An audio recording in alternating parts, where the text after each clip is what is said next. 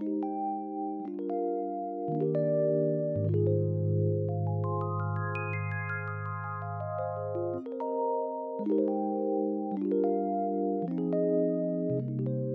welcome back to another issue of Help for Mothers, the podcast that helps mothers with health, education, love, and protection. I'm Augustine Colebrook, and my co-host, Keisha Chiapinelli here.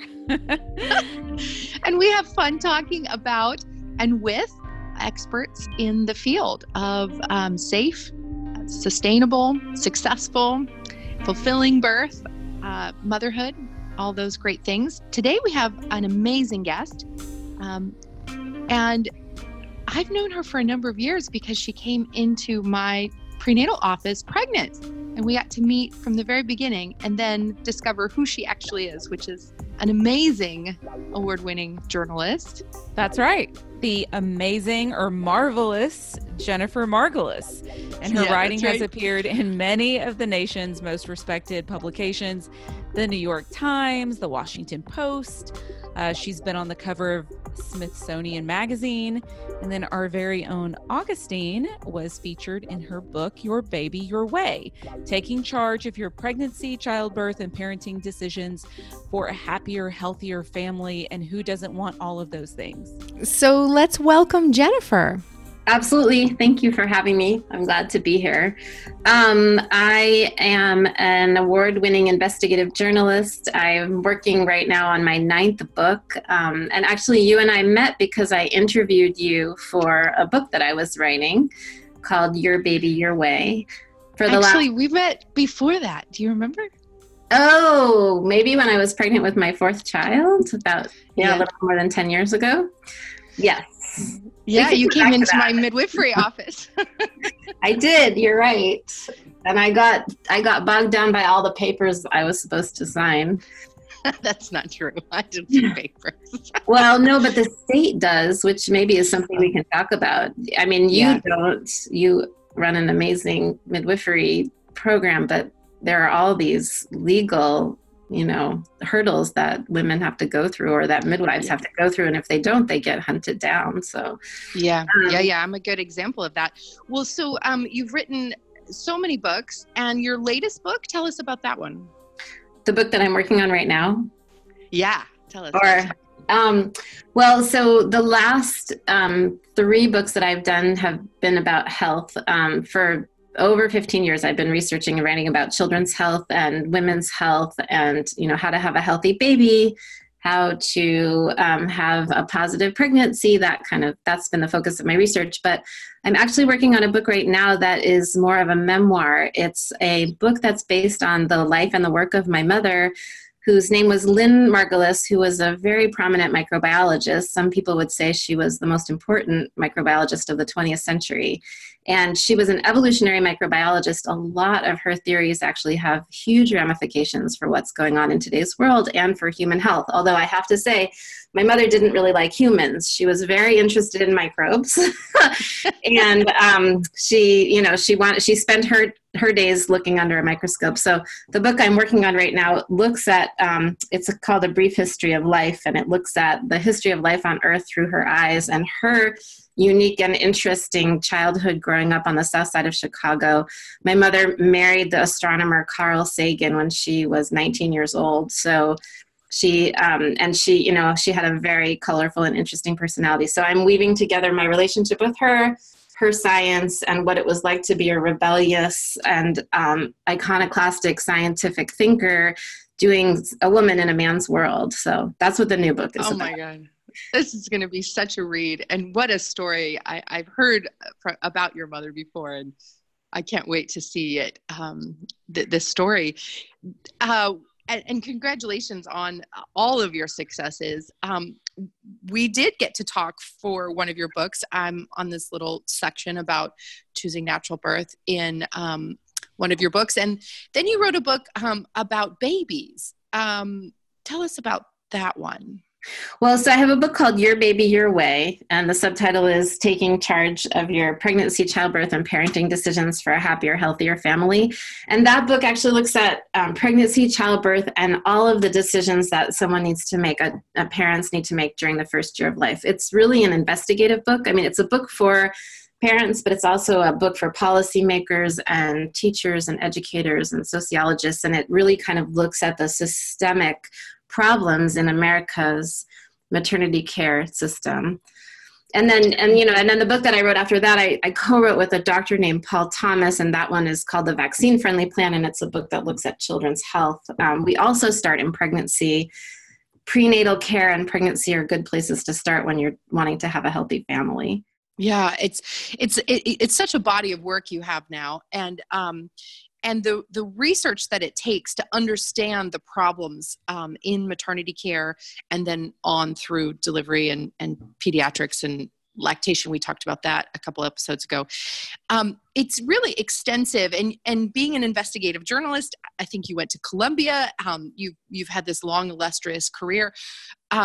Not very many journalists from Columbia are obsessed with pregnancy like you are. Can you tell us what got you into that? Yes. What made you focus? I didn't actually. My brother is a Columbia grad. I went to undergraduate at Cornell University. Oh, Cornell. So Sorry. Yeah, no, that's okay. You were close, but I'd rather be upstate than in the city. Okay. But it was interesting because I knew I always wanted to be a parent. Like I always wanted to have kids. That was something that just felt so important to me ever since I was really young. And I also knew that I really wanted to, have a career and kind of put those things together.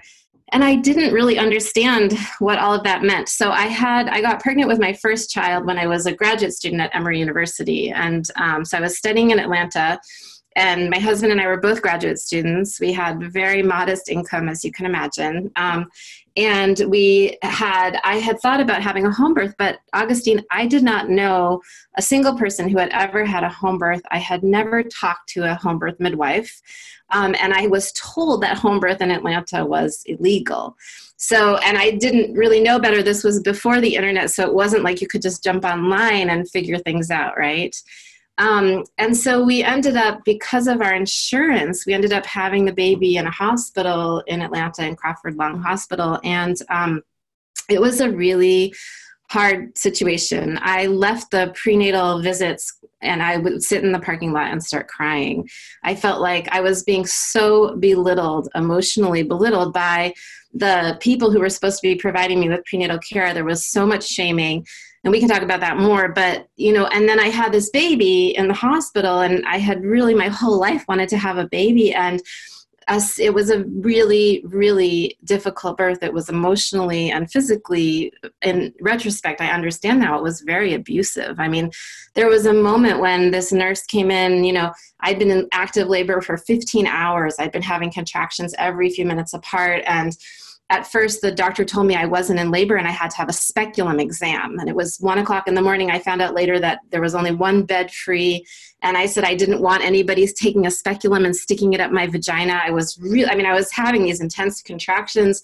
And I said, how could I not be in labor? Like I was literally standing in a puddle of amniotic fluid. And she said, well, if you refuse to submit to this, then you might have a ruptured bladder and your baby will die. I mean, she actually said those words to me, or she said those words to my husband, I guess, on the phone. I have to say, this doctor didn't feel like coming in, right? And, I was obviously in active labor, and the nurse there could see that there was amniotic fluid just dripping onto the floor. So they finally capitulated, and, we got into a room, and my husband is this incredibly mild-mannered, patient person, and he, at one point, just started yelling at this doctor on the phone. But anyway, I hold this gorgeous, beautiful baby with these huge ears that stick straight out, just like my husband's, in my arms. Finally, after so many hours of labor, there was another moment, 15 hours in, that I was starting to tell you about, where the nurse, checked me, and she did it. She was really annoyed. She was really impatient. She put her fingers up me as roughly as she could. She takes off the glove. She looks at me disgustedly and she goes, nothing, not even a dimple. Meaning that I had been in active labor for 15 hours, every few minutes having contractions. And she said, I didn't even dilate a dimple. And she walked out of the room. And this was the way that I was treated in the hospital. So I have this baby. I had total Stockholm syndrome. I thought like, oh, thank goodness I had the baby in the hospital because so many things went wrong. And if I hadn't been in the hospital, it wouldn't have been safe, right? And then we take our beautiful baby home as quickly as we possibly could because we wanted to get out of there, because I feel like a hospital is for sick people. And I was a healthy person with a healthy baby and I wanted to go home. And our insurance company denied to pay for the hospital birth. So one of the major barriers for us at that time to even talking to home birth midwives was we knew we would have to pay for it out of pocket. And my husband and I were students and we didn't have any money. And so I'd been told it was illegal. I didn't think I could afford it. We made the decision to go to this hospital and be with these people because that's what our insurance told us to do. And then the insurance company said, oh, we're going to deny your claim because your pregnancy was a pre-existing condition. I'd had same insurance for 4 years while I was in graduate school. And I just, here I am with this newborn, like literally crying on the phone, waiting for hours, trying to deal with bureaucracy, which is at any time so stressful. And the absolute worst thing that you would do to a new mom. And I thought to myself, wow, I never want to make a decision based on money again. But in any case, all of this happened and I really blamed myself. I really felt like it was my fault. I felt like my body didn't work. Maybe I wasn't a good patient. The hospital doctors had saved my life. I mean, it sounds so ridiculous to say this now, but that I was 29 years old, which is really old enough to know better, but I really didn't know better. And I finally started looking into it and realizing that what had happened was a systems failure, that I had not done anything wrong, but that I had given birth in a country, aka the United States, that has the most expensive healthcare system in the entire world, and some of the worst outcomes, especially when it comes to maternal mortality rates and infant mortality rates. And that what had happened to me was an example of the inequities and the incredible sexism and a system that is not, grounded on best evidence or science or what's in the best interest of a mom and a baby. And it was my interest in that started me, using all of my research skills that I had learned in graduate school, and applying those skills towards better understanding what moms and babies face in this country when, they're coming into the world. Mm. It's such an intense story. I think most of us who have this deep passion for exploring and exposing, no pun intended, the inequities and the challenges with the maternal health care system and the entire healthcare system in the United States are because we had a poor outcome. I'm so sorry for yours. Thank you for sharing it. I think some of our listeners will really identify.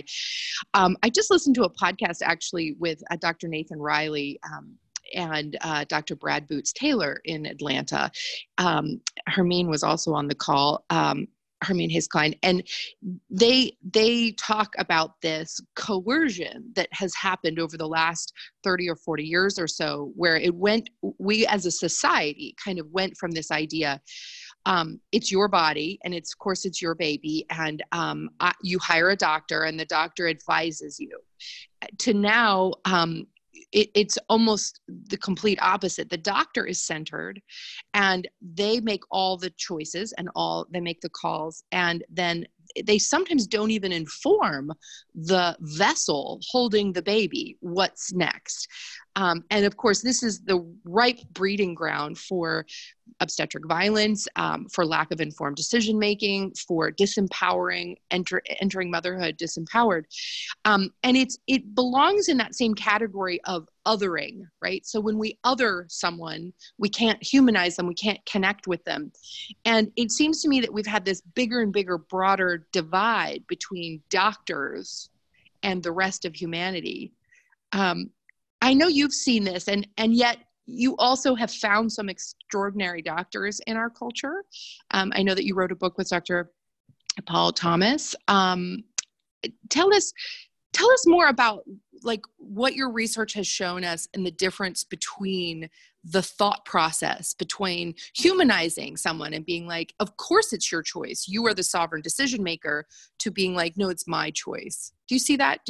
Yeah, oh, absolutely. I mean, I think what's really interesting is that we know that women and children, and in fact, anyone who has any kind of health thing going on, that we have the best outcomes when we have partnering. So when our health professionals, whether it's a doctor or a midwife or a chiropractor or, an acupuncturist, I mean, for those people who are more alternative, when the decision making is happening together, when you're partners, and so when the common enemy is whatever, I'm saying enemy because if you're sick, if you have a health problem, then the common enemy is overcoming that together.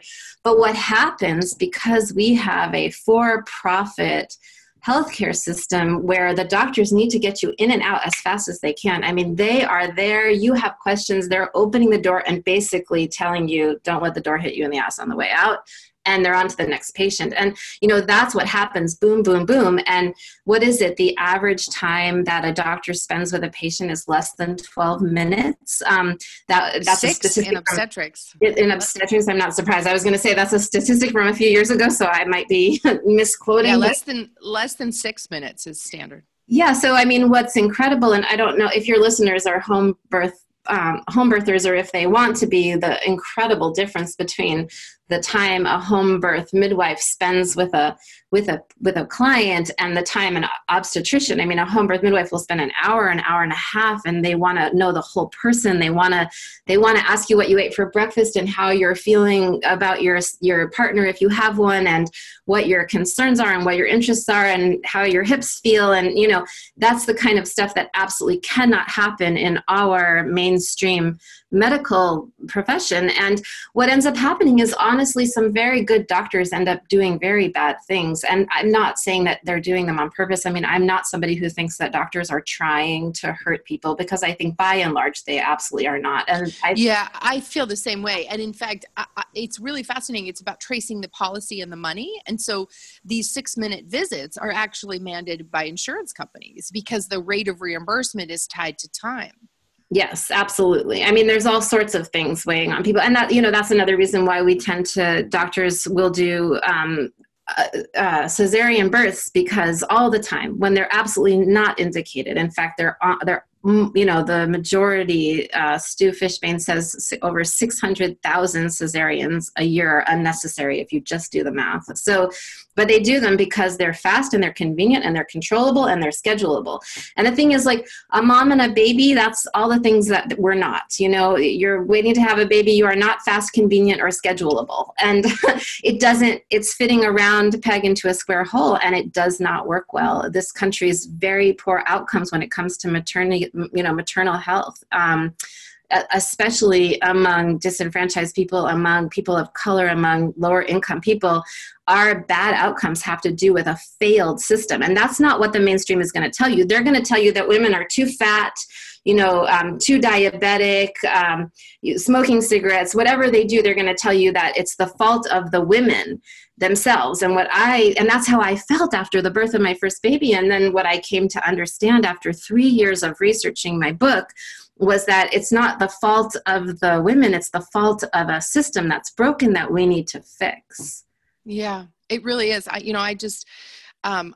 got my master's degree in systems level work, maternal child health, and specifically systems level thinking. And to me, I also have another part of my life in research of trauma and domestic violence and narcissistic control. And when I overlay these systems level thinking issues, what's happening in American maternity care is actually very akin to what happens in systematic narcissistic abuse in families.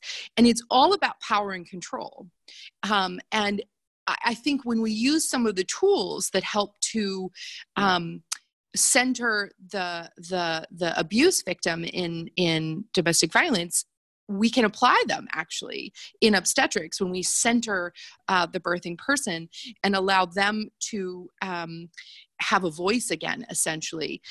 One option, like you mentioned, is to just opt out of the system. And there are certainly more and more people doing that. in a 10-year period from 2002 to 2012, the home birth rate went up 40% in the United States as a result of this exodus from the system. And then there are many who are also trying to change the system from within.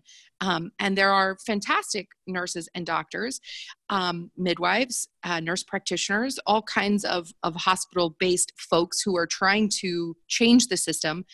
And yet, many of them are being harassed, investigated, sued, fired. And you and I follow those cases, I think. Keisha and I have talked about how the system is failing the providers too. And all of this kind of amounts to a really toxic environment. I mean, if we talk from like trauma communication, like toxic relationships are very, very dangerous for our health. And when we add that to toxic relationships during one of the most crucial times in your life, in your healthcare, it's quite alarming. And the outcomes, mentally, spiritually, emotionally, physically, familially, in legacy, I mean, every way we look at it is really quite devastating. And I think we talk about the problems a lot on this show. And Jennifer, obviously, you're deeply focused on the problems, which is why you do your research. But what we really want to do is find the solutions. So you've done a lot of that research.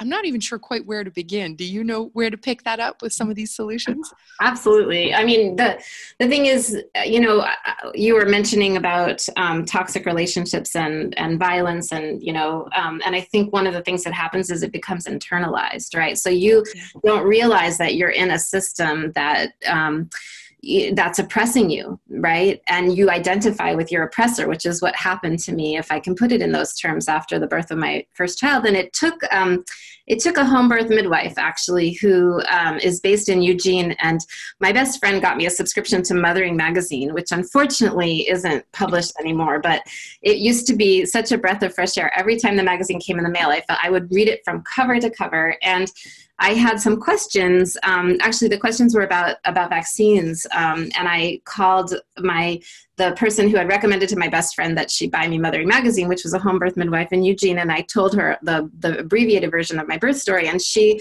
is this very matter-of-fact person who doesn't mince words. And she says to me, "Jennifer, an animal in nature who feels threatened closes back up again and tries again later."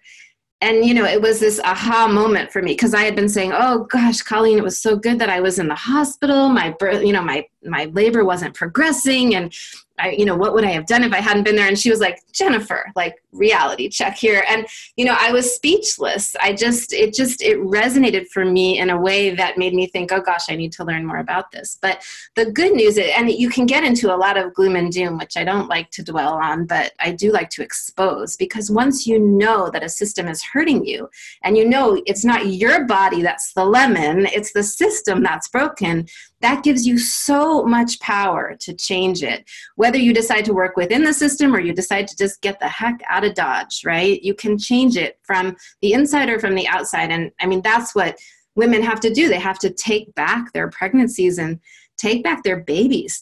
Understand, fundamentally that you know more about your body than anybody else. Even the kindest, gentlest midwife in the world is not in your body.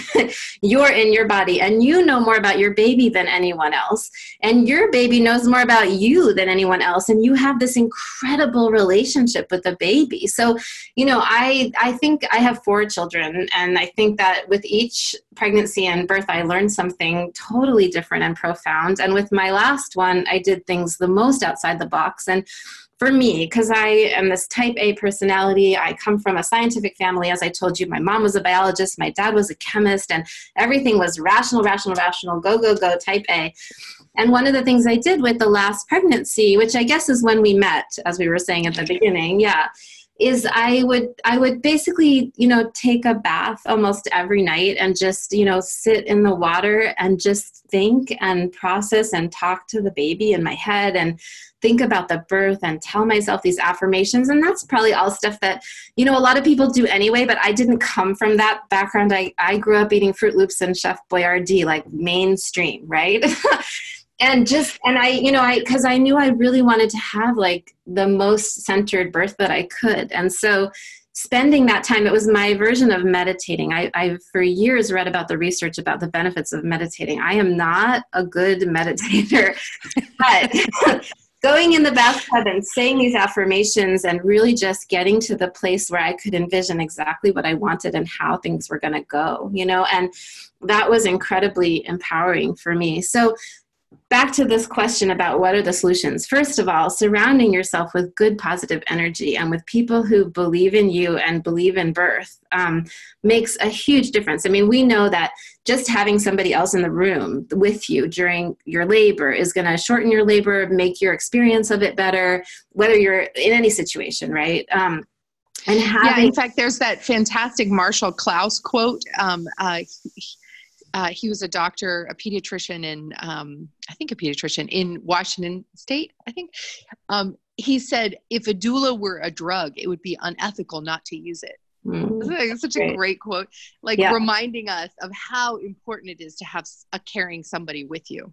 Absolutely. And that's hard. I mean, I don't know what your background is, but for me, I had said that I really wanted to be a mom, but I also had a lot of really mixed feelings about that. Like I was the fourth of 4 children. I have 3 older brothers. My mom was a very high powered working person. And so I remember, this is kind of sad, but I remember going to a prenatal yoga class, and the older woman who was teaching the class was like, okay, everybody put your hands on your belly. This was with baby number 1, and then say the word ma. And she was like, ma is a very comforting sound. And I actually left the class because for me, ma wasn't, as much as I loved and adored my mom, she was a special case, and it wasn't a comforting sound for me. Like to say, so you also are carrying, you carry your family of origin stuff with you, I think. And my parents, who I was close to, they had never ever considered, that home birth would be a safe or a good idea. So I was also when my second was born, my dad called, and and my husband is so polite and everything. And I started screaming at my husband, get off the fucking phone, because I was in full blown labor. And he's like, gotta go, Nick, gotta go, Jennifer's in labor. And there's just a lot of things like that you really have to work through. But so I made the mistake with the first child of thinking I wanted my mom there, because of course you sort of want your mom there, right? Yeah. But if you have a loving and nurturing, mothering kind of a mom, that's a good choice. If you have a mom who sits in the corner literally grading papers and writing a manuscript and completely ignoring you like you don't exist, having her in the delivery room might not be the best option, Yeah. I always say, when moms are considered, I always say, you're not going to have a magically new relationship with your mother in labor. It is still the same mother. So if you don't get along now, you're unlikely to get along in labor. Well, so I love what you said. And actually, I want to go back to it for just a quick second, because what you said is kind of revolutionary. I want to bring Keisha in, because Keisha and I were talking about this a couple episodes ago. You are your own best expert. You are the expert of your baby. That's kind of revolutionary. I know it seems like, for those of us that really get that, it's like, duh. but actually around the country in many circles, that's revolutionary. Keisha, what do you think about that? I think it's the absolute truth. I mean, I know people who have taken their child into a pediatric appointment, been there before with the doctor, and the doctor doesn't know the child's name. You're in our system, and I think in most systems, you're a number. That's just a natural byproduct of a large population in an industrialized, developed country. You're not going to get one-on-one care. And a doctor is not going to know your child better than you, and they certainly don't know your body better than you do. It's really... And it's not the way it used to be. It used to be that we did form relationships with providers.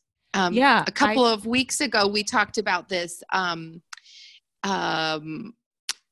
how the doctor system changed in the 70s. Keisha, we talked about how we used to have family practice doctors, and you would see your doctor for anything, and the whole family would. And then in the 70s, we became highly specialized and even subspecialized, where the doctor only sees an organ or maybe a system in your body, but doesn't see the whole person anymore.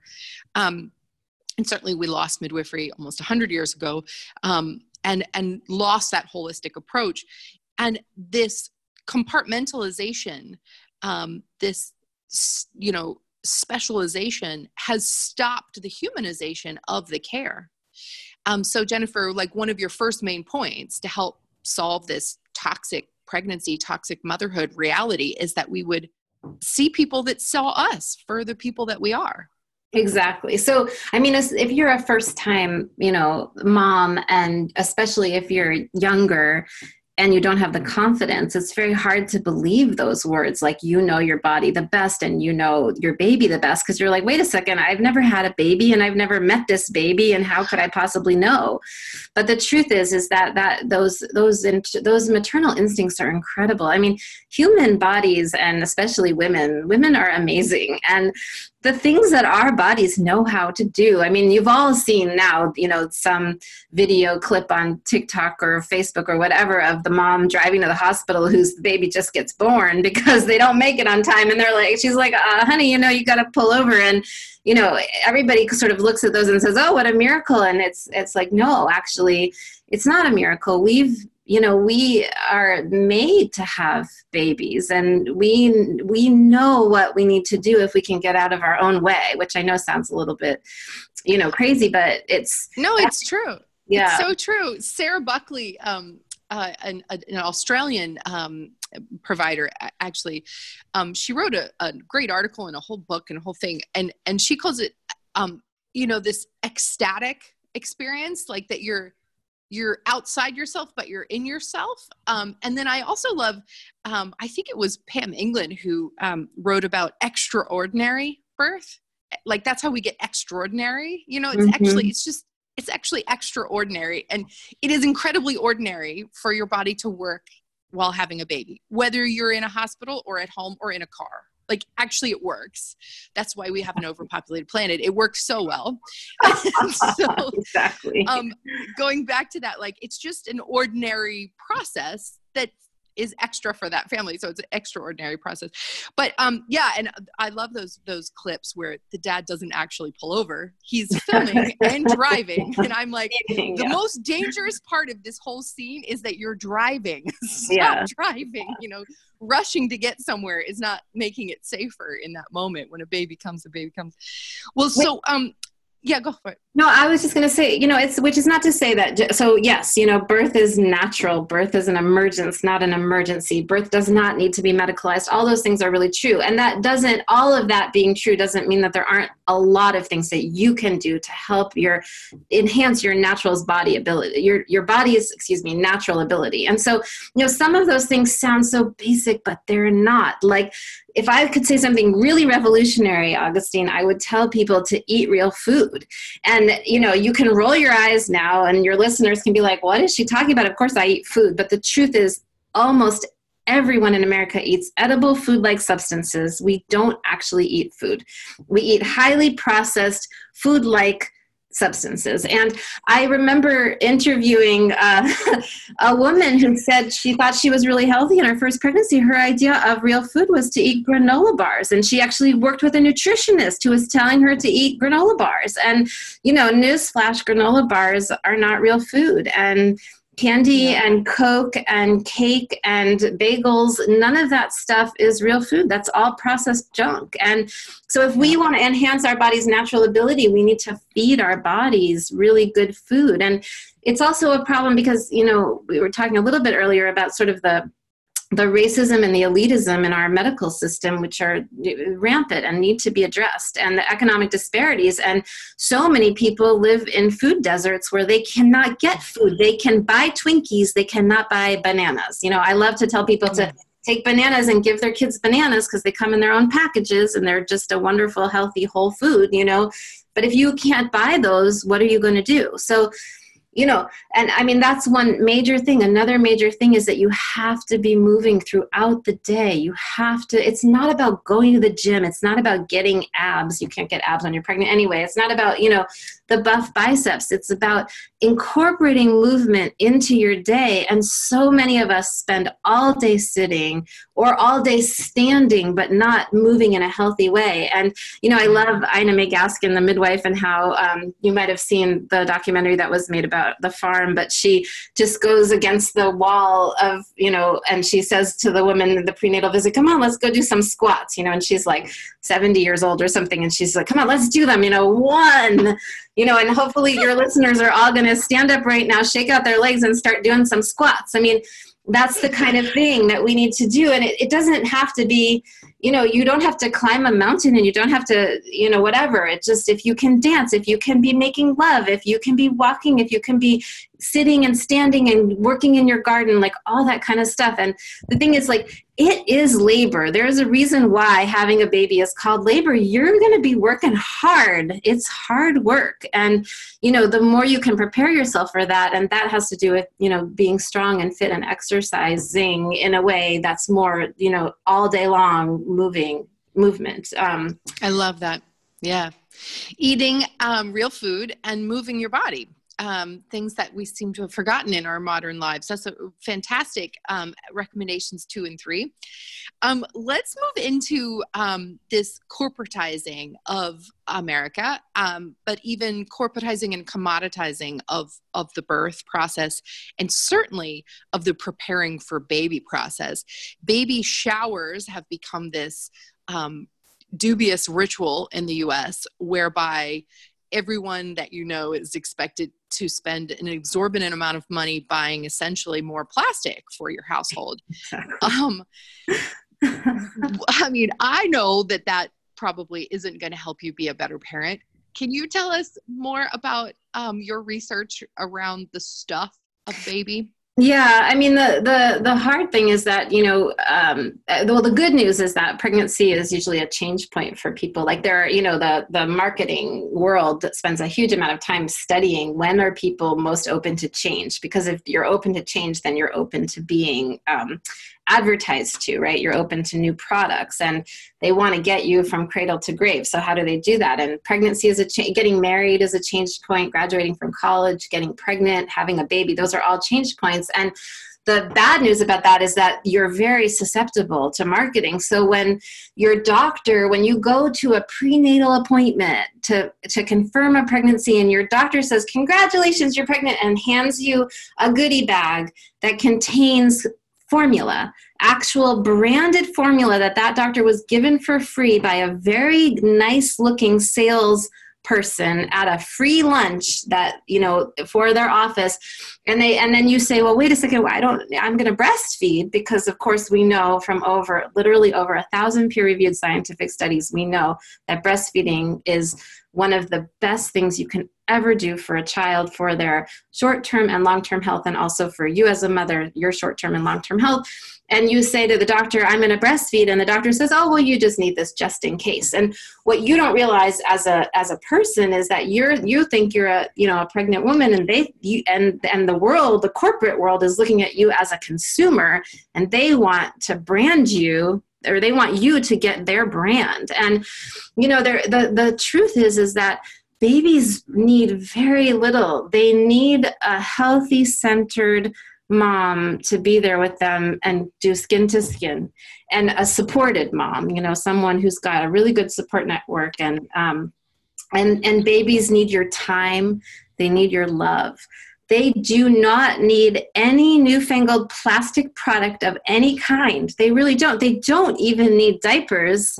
Shocking as that might seem. You know, it's like the diaper sandwich, whatever cake that they have at these baby showers are a complete waste of time, and they're totally harmful for the planet. You know, and they don't need a bassinet, and they don't need a stroller. They just need you. And so if people really want to help pregnant women and new moms, the problem is we have a system where we can't even take time off for 5 minutes. With my firstborn, again, I went back to work almost immediately. I was a professor. I was teaching at Emory University, and I got the first, speeding ticket of my adult life because I was speeding home to go feed my baby, nurse my baby between classes. And the cop was like, I said, I need to get home to my newborn. And the cop was like, yeah, your newborn needs a mother who's alive. And, he was nasty about it, but he was right. Like, I shouldn't have been speeding in the car, but I was in a situation where I was forced to go back to work in order to make a living.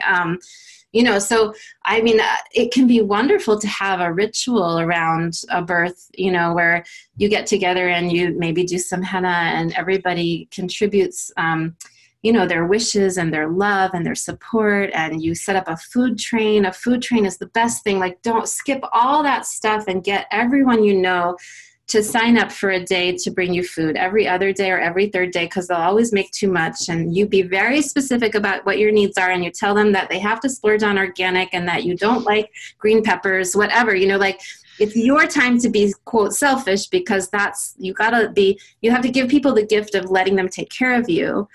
That's the kind of stuff where the community can really come together. Buying plastic crap made in China is doing nothing for you as a new mom. Or the environment. I love it. You're just bringing us into that notion of a baby moon, which is practiced since the beginning of time in most traditional cultures, that the new mother is not expected to rejoin society right away, that they know that it's harmful to her body and her emotions and her heart. Certainly rejoining society and being separate from her baby is quite disturbing, because it's like we call it the invisible cord. So even though we cut the cord at birth, mom and baby are still connected spiritually. And that it's easiest when they're connected physically as well. And this baby moon is being re-enlivened in our modern culture, finally, in this awareness that we need to set aside time to get to know this new human who just arrived, to get to know ourselves as the new incantation of who we are. Who you were before you had a baby is not who you are after. And this baby moon traditionally lasted 40 days. Yeah, which imagine wonderful. But the other thing is, what's so hard for parents today, new parents, young parents, is that it's not that you should be in your house by yourself and your baby, because you can't, like, how do you take a shower when you just had a baby? Like, you need helping hands, loving helping hands with you. And it's hard because a lot of people don't live with in community, or they don't live with their close by to their parents, and then there's all those other people who have difficult relationships with them. So that's why when we were talking earlier and I was saying trying to surround yourself with people who are really supportive and loving is huge. It's going to help your overall mental and physical health. And there's a very true reality too, that it's hard to have a baby. You can have the most incredible birth of your life and just know that you are a badass mama and you just did it. And then, you're so flooded with so many hormones. You've got leaking breasts. You've got, you potentially have all sorts of things coming out of all sorts of orifices, and you're trying to adjust to what it's like to be a mom and understand, what, do you still feel sexy? Are you still a woman? Like, what are you doing? What's your body for? And there's so many adjustments, and we need to support each other during that time. So I love the idea of a baby moon. And I know that people who stay home, women who are lucky enough to stay home also sometimes end up feeling incredibly lonely and sort of lost because they're by themselves. Humans are, despite COVID-19 and all this crazy stuff that's going on, humans thrive in community. They don't thrive in isolation. And especially new moms need to not be isolated, because that's when you can get really, bad postpartum depression. And that's something that doulas and midwives are really good at, because there's postpartum doulas who can come and help you and be at your house and do your laundry for you. My God, just having someone come over and do a load of laundry is an incredible thing. Or if you've got a toddler, picking up after them, and then postpartum, something wonderful that I think a lot of people who have never had a home birth don't realize is that it's not like with your obstetrician, they say, okay, you had your baby, see you later, and maybe come back for it's actually say you in 6 weeks, right? I mean, right. See you in 6 weeks and I'll check your stitches or I'll check your whatever.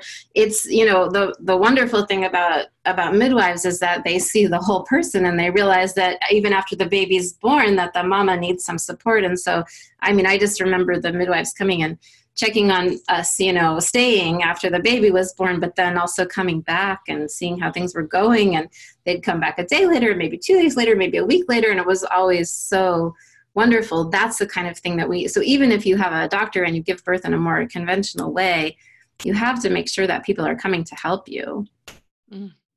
Yeah.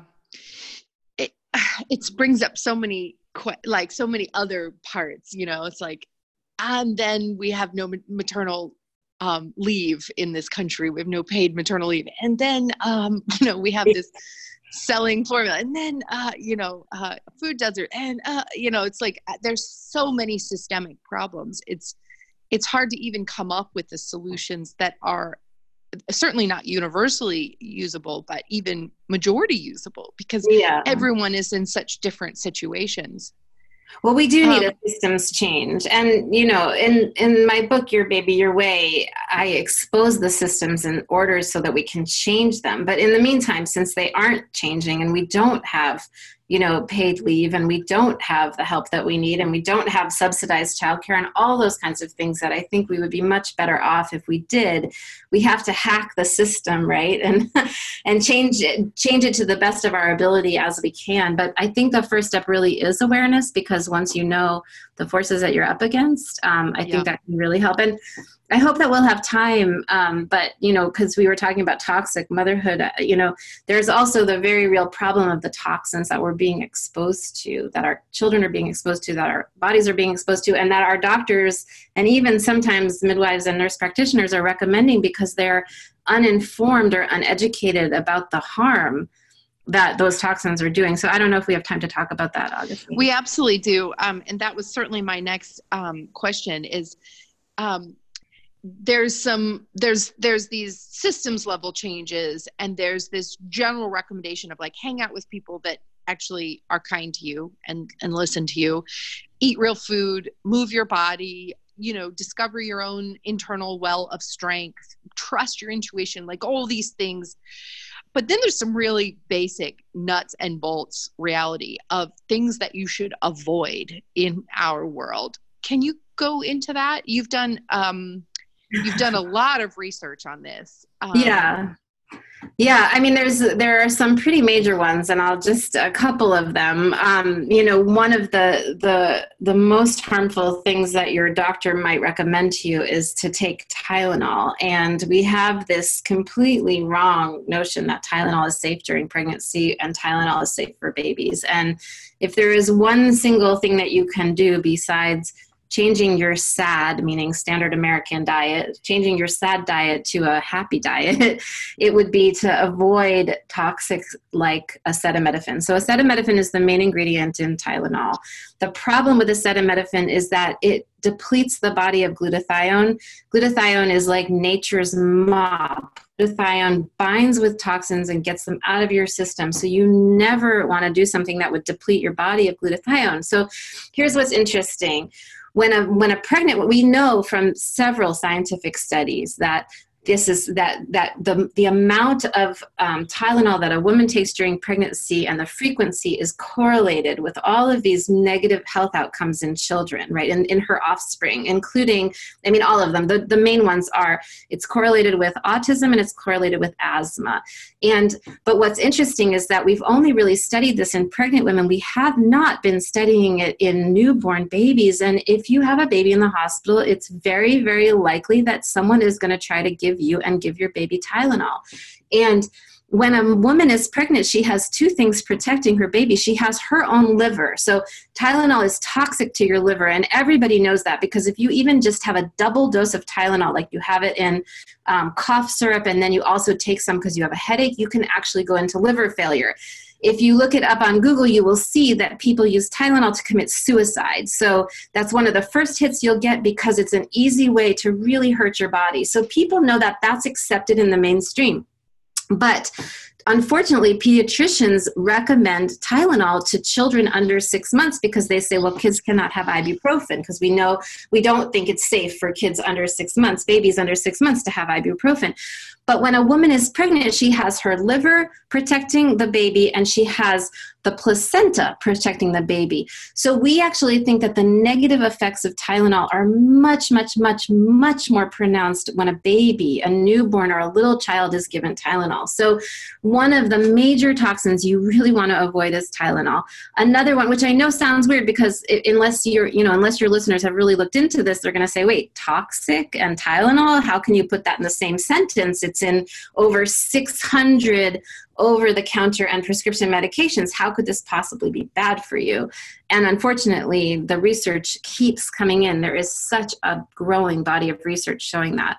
Two other things that both start with A. So there's acetaminophen that you want to avoid, the main ingredient in Tylenol. The other one is antibiotics. You absolutely need to stay away from antibiotics. You don't want to take them when you're pregnant, and you do not ever want to give them to your baby. And the reason why is because antibiotics are against bacteria, right? And the problem is that we have bacteria in us and on us, and bacteria, the good beneficial bacteria, are our first line of defense for so many of the systems in our bodies, especially our immune system. So if you're depleting your body of your quote bad bacteria, meaning infectious bacteria, you're also hurting the good bacteria. And if you hurt the good bacteria, you're compromising your body's ability to fight off disease. So whenever you can, you have to avoid antibiotics. And then you have to say, well, wait a second, I can't avoid antibiotics because my child has an ear infection, or because I have this, or my doctor said that. And the good news is that there are many healthy, helpful alternatives. First of all, you can prevent those things in the first place. And part of that goes back to your diet, eating really healthy, not eating sugar, and eating a prebiotic and a probiotic diet, meaning eating a diet that really feeds all your good bacteria. You're going to keep yourself in balance. But also there's all sorts of wonderful alternatives. If your child does have an ear infection, first of all, you cannot treat it, which is what they do in Europe. They wait to treat them. They don't rush in to treat them. Ear infections are often overdiagnosed. That means your pediatrician can tell you that your child has an ear infection when he or she doesn't. That happened to me. I had a child who needed to nap. The pediatrician had us waiting for 45 minutes, and because they always are running late. My child was screaming. We walk into the room and the pediatrician says to me, oh, I think she's got an ear infection, and has she been pulling on her ears? And I said, no. And the pediatrician says, well, here you go. Here's something for the pain, and here's a prescription for antibiotics, because the pediatrician looked into my child's ear. The eardrum looked red, pink, and of course it did, because she'd been screaming because she was crying. She didn't have an ear infection. She didn't need those antibiotics. If I had not been so savvy and I had given my child those antibiotics, I would be setting her up for all sorts of other problems down the line. So you need to avoid acetaminophen, you need to avoid antibiotics, and you also need to avoid aluminum. And, aluminum is a highly, highly neurotoxic and yes, it's highly neurotoxic. And yes, it is a bit ubiquitous. People will say, oh, well, there's aluminum in breast milk and there's aluminum in formula. And this is true. There is a little bit, but ingested aluminum is very, very different from injected aluminum. And my concern is that we use aluminum as an adjuvant in vaccines, and we are overloading our children with vaccines. So this is a problem of over-vaccination. It's not a debate about whether or not you should do all vaccines or some vaccines or no vaccines. It's a question of aluminum is a known neurotoxin. There is aluminum in injected vaccines. You have to be really careful, which means you need to only do one aluminum containing shot at a time. You can safely delay vaccinations as long as you're exclusively breastfeeding and your child's not in daycare. You can always go back and do them later if you decide not to do them right away. But if your child has a neurological reaction, has an encephalitis or an encephalopathy because of the overload of injected aluminum, you can't ever undo that damage. So, one thing I would say, if you want to embrace sort of gentle pregnancy, gentle birth, and gentle parenting, is you take things slow. You take it slower. And the problem is we're giving children antibiotics at birth. We're giving them a hepatitis B shot at birth, which is for a sexually transmitted disease that no midwife on earth would ever be giving to a child who's not born in the hospital. And then we also give children a vitamin K shot, which also, some of the brands of vitamin K contain aluminum. So if you start adding up the cumulative totals of aluminum, and then we dose that same kid with acetaminophen, which I said earlier, compromises the body's ability to detox. So you give highly toxic chemicals to a child, right, and metals, and then you take away biochemically their ability to detox, and you get this huge, explosion of problems. And we see that with the health of America's children. So if I could tell your listeners how to avoid the toxic part of motherhood, I would tell them to avoid those A's: aluminum, acetaminophen, and antibiotics. It's so brilliant. And the way that this all comes together, it takes such a multidisciplinary approach. Like the person thinking about each one of these issues didn't think about the whole repercussions. But this is what I love about your investigative journalism, is that you're looking at all these parts, really bringing them together for people. And that's just such a great concrete recommendation.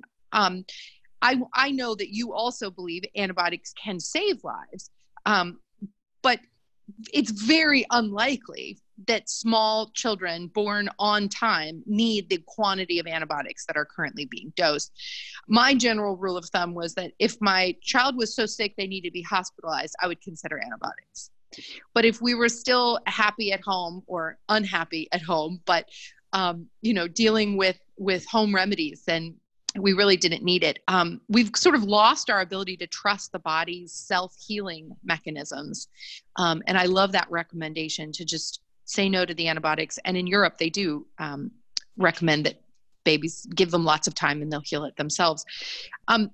You brought up a really interesting and controversial topic in vaccines. You wrote a book called The Vaccine Friendly Plan with Dr. Paul Thomas, who's a pediatrician in Oregon. And has a fantastic YouTube channel if you want to, geek out on this fun pediatrician going visit to visit. He's fun to watch. But you make such a sensible point. You and I actually were in the vaccine war documentary on Frontline many, many years ago. And that show and many others since then have polarized this debate, have made it this vaccine war, that there's anti-vaxxers and there's pro-science people. And it's like, that's so simplistic to a very nuanced and complex topic. And one of them is this idea, like, forget about the safety of vaccines and the debate about that, and go to the reality that there are other toxins in the environment that are preventing the body from detoxing. And that doesn't even go into the MTHFR gene mutation and how that is affecting the body's ability to handle this onslaught of toxic environments. I love this book because it finds the middle ground. There's no don't do anything recommendations. There's really, here are all the choices. Here's how we can find a safe way through.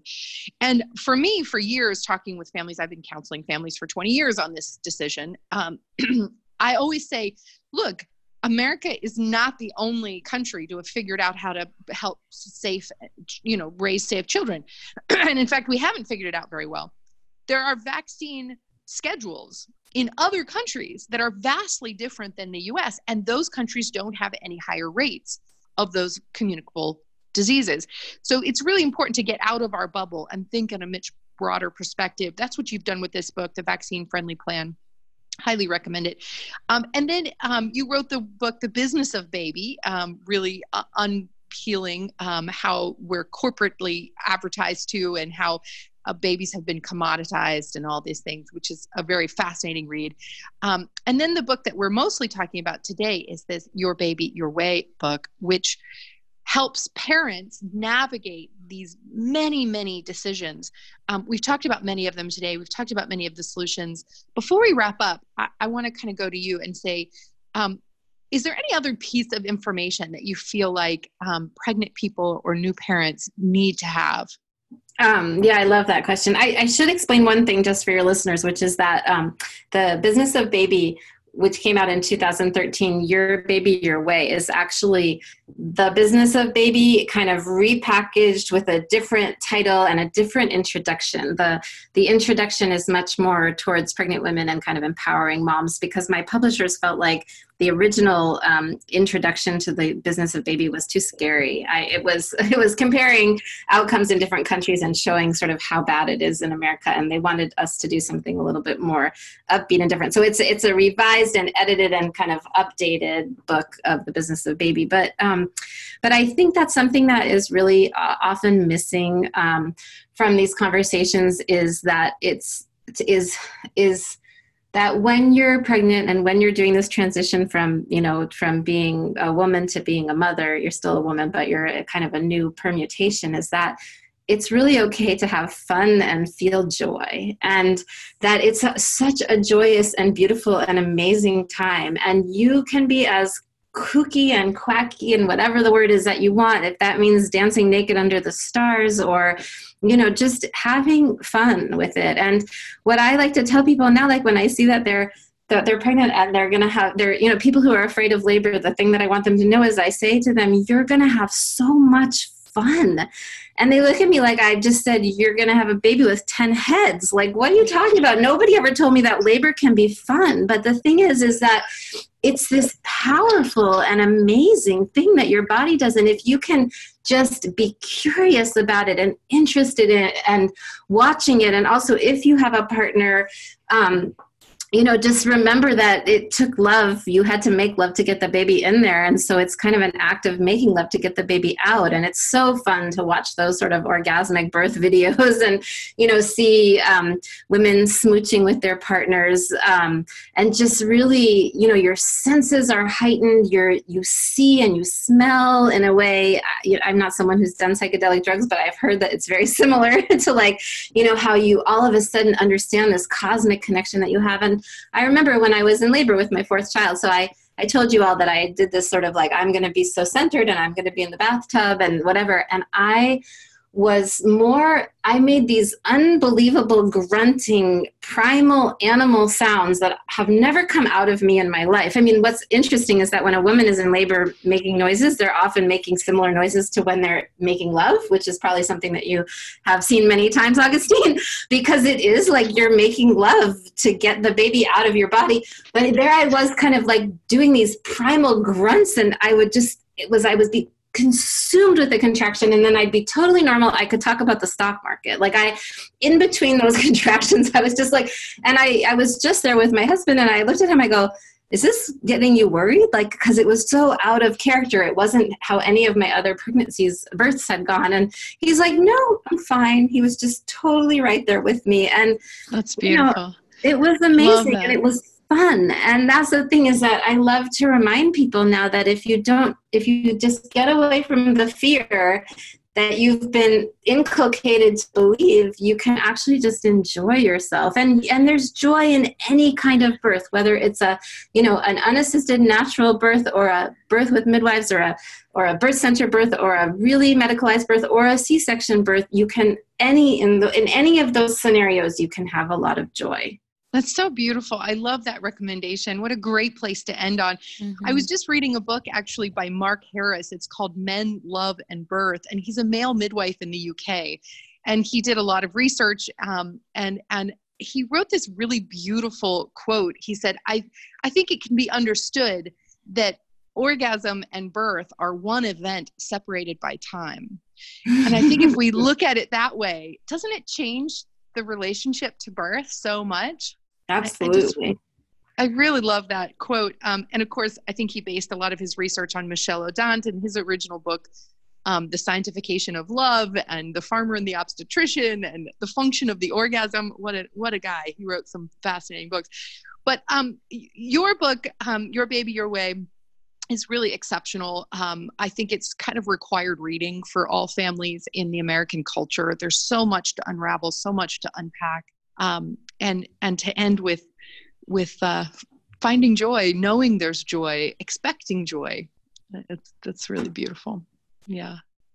I wanted to have a conversation with Keisha about the legal piece, because we've run up against this culture now that is not allowing as we centered the OB, centered the doctor, now they're not allowing women to choose or parents to choose what they want. And you are such a voice of reason around this particular issue. As you listen to Jennifer talking about all of these real and natural, holistic ways to find your joy and to re-empower yourself and actually to be healthy, what's the guidance around the legal piece that we're seeing in our culture? Okay, so there's a lot to unpack there. I know. I'm sorry. I threw us in the cauldron. A lot of things come to mind. I think first and foremost, understand the lingo. If you're going into a battle, you need to understand who the enemy is. That sounds so bad that they're the enemy, but you know what I mean. You need to understand what informed consent is. You need to understand what informed refusal is. You need to know what AMA is, against medical advice. Little things like that. So when you are in that moment, the doctor realizes they are talking to someone who knows just as much, if not more than they do. Knowledge is power at the end of the day. And if you're choosing that type of birth, or even if you're not choosing it, because sometimes that's just what we get, you have to empower yourself and you have to be your own advocate. Ask questions, interview your doctor. I just spoke to my cousin. I'm like, well, have you talked to your doctor about whether or not he likes to induce? I mean, or is this going to be a scheduled birth? What are the breastfeeding rates? What are his cesarean rates? There's a whole host of questions that you can ask. And why not ask, hey, why didn't you ask me about nutrition? I mean, is that important to you? I think it's important. Yeah. Let's demand better care. Why did we ever shift from the doctor delivers your baby after caring for you for 9 months to you get the on-call doctor? I still can't wrap my mind around how we as a society thought, oh, okay, yeah, sure, sounds good. Well, I don't think we did. I think the insurance companies who make money found a way to make it cheaper so they can make more money. Maybe so, but I have a feeling there wasn't much protest. I don't know. That's a whole nother debate right there.